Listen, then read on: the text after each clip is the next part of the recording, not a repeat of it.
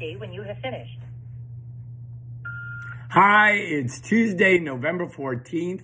On this date in 1943, a 25-year-old Leonard Bernstein, who was assistant conductor for the New York Philharmonic, stepped in because the conductor was sick.